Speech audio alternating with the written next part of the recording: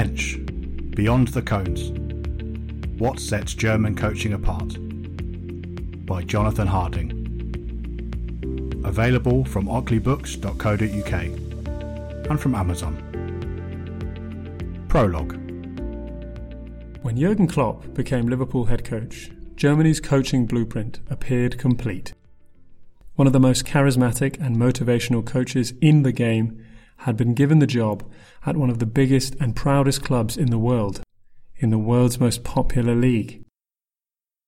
But Klopp wasn't alone.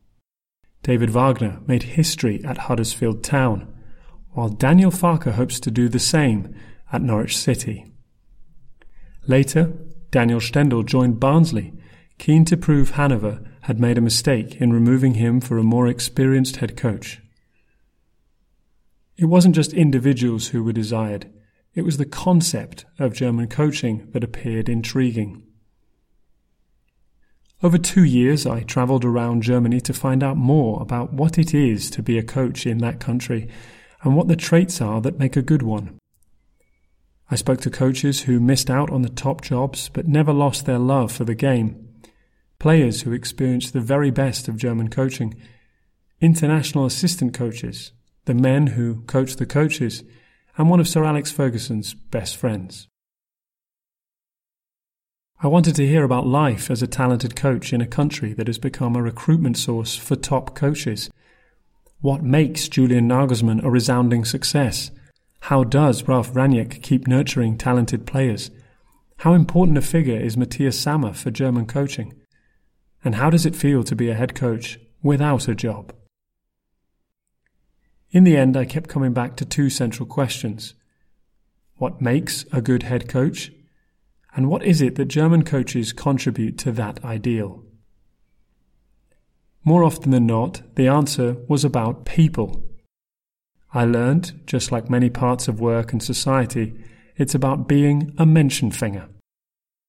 This is a brilliant German word that highlights the beautiful logic of the language. Literally translated, it means people catcher, and while also a word for a pole weapon, the modern meaning is far less sinister.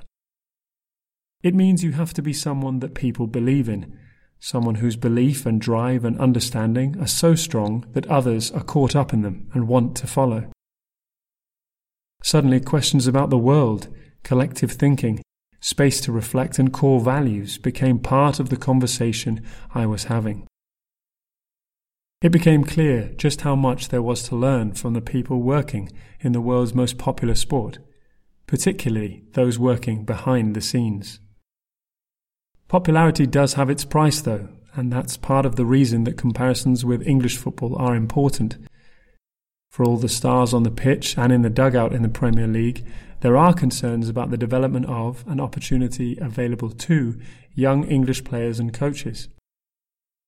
Germany isn't perfect, but what it has done in terms of coaching and player development is in many ways exemplary.